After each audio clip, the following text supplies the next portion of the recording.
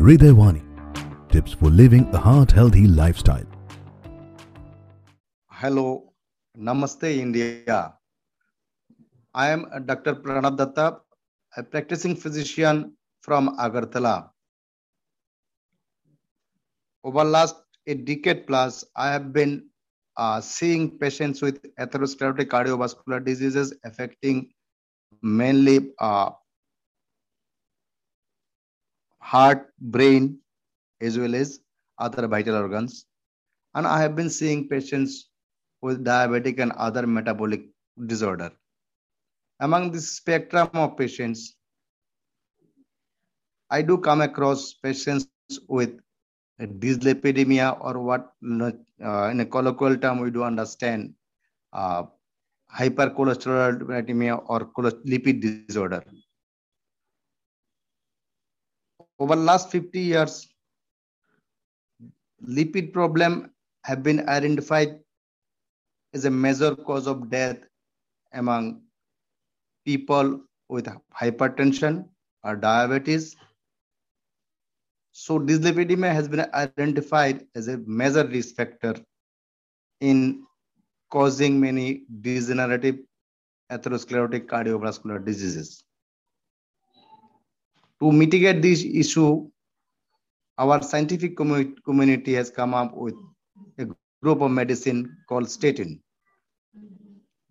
And statin therapy has proven to be a big milestone in reducing mortality and morbidity of atherosclerotic cardiovascular diseases. Among the statin commonly used ones are rosuvastatin and atorvastatin. The difference between rosuvastatin and atorvastatin in terms of pharmaceuticals use as well as clinical use are narrow. Both of them do share common side effect pattern. However, both of these two medicines have proven to be of great benefit to people who have got high risk for developing diabetes and high blood pressure or hypertension. Statin therapy needs to be monitored to be continued for long time. In most of the cases, rather, it needs to be continued for lifelong.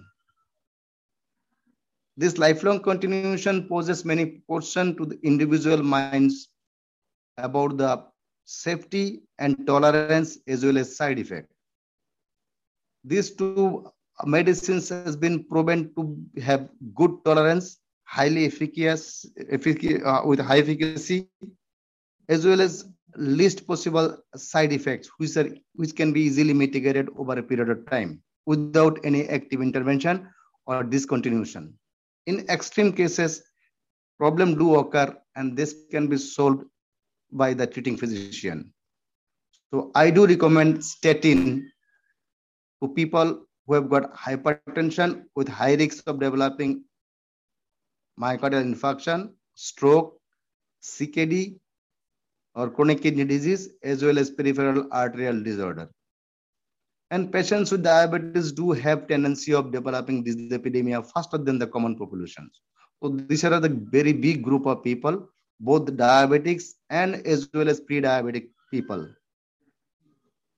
We, the treating community or care providers, do strongly monitor and screen people with dyslipidemia.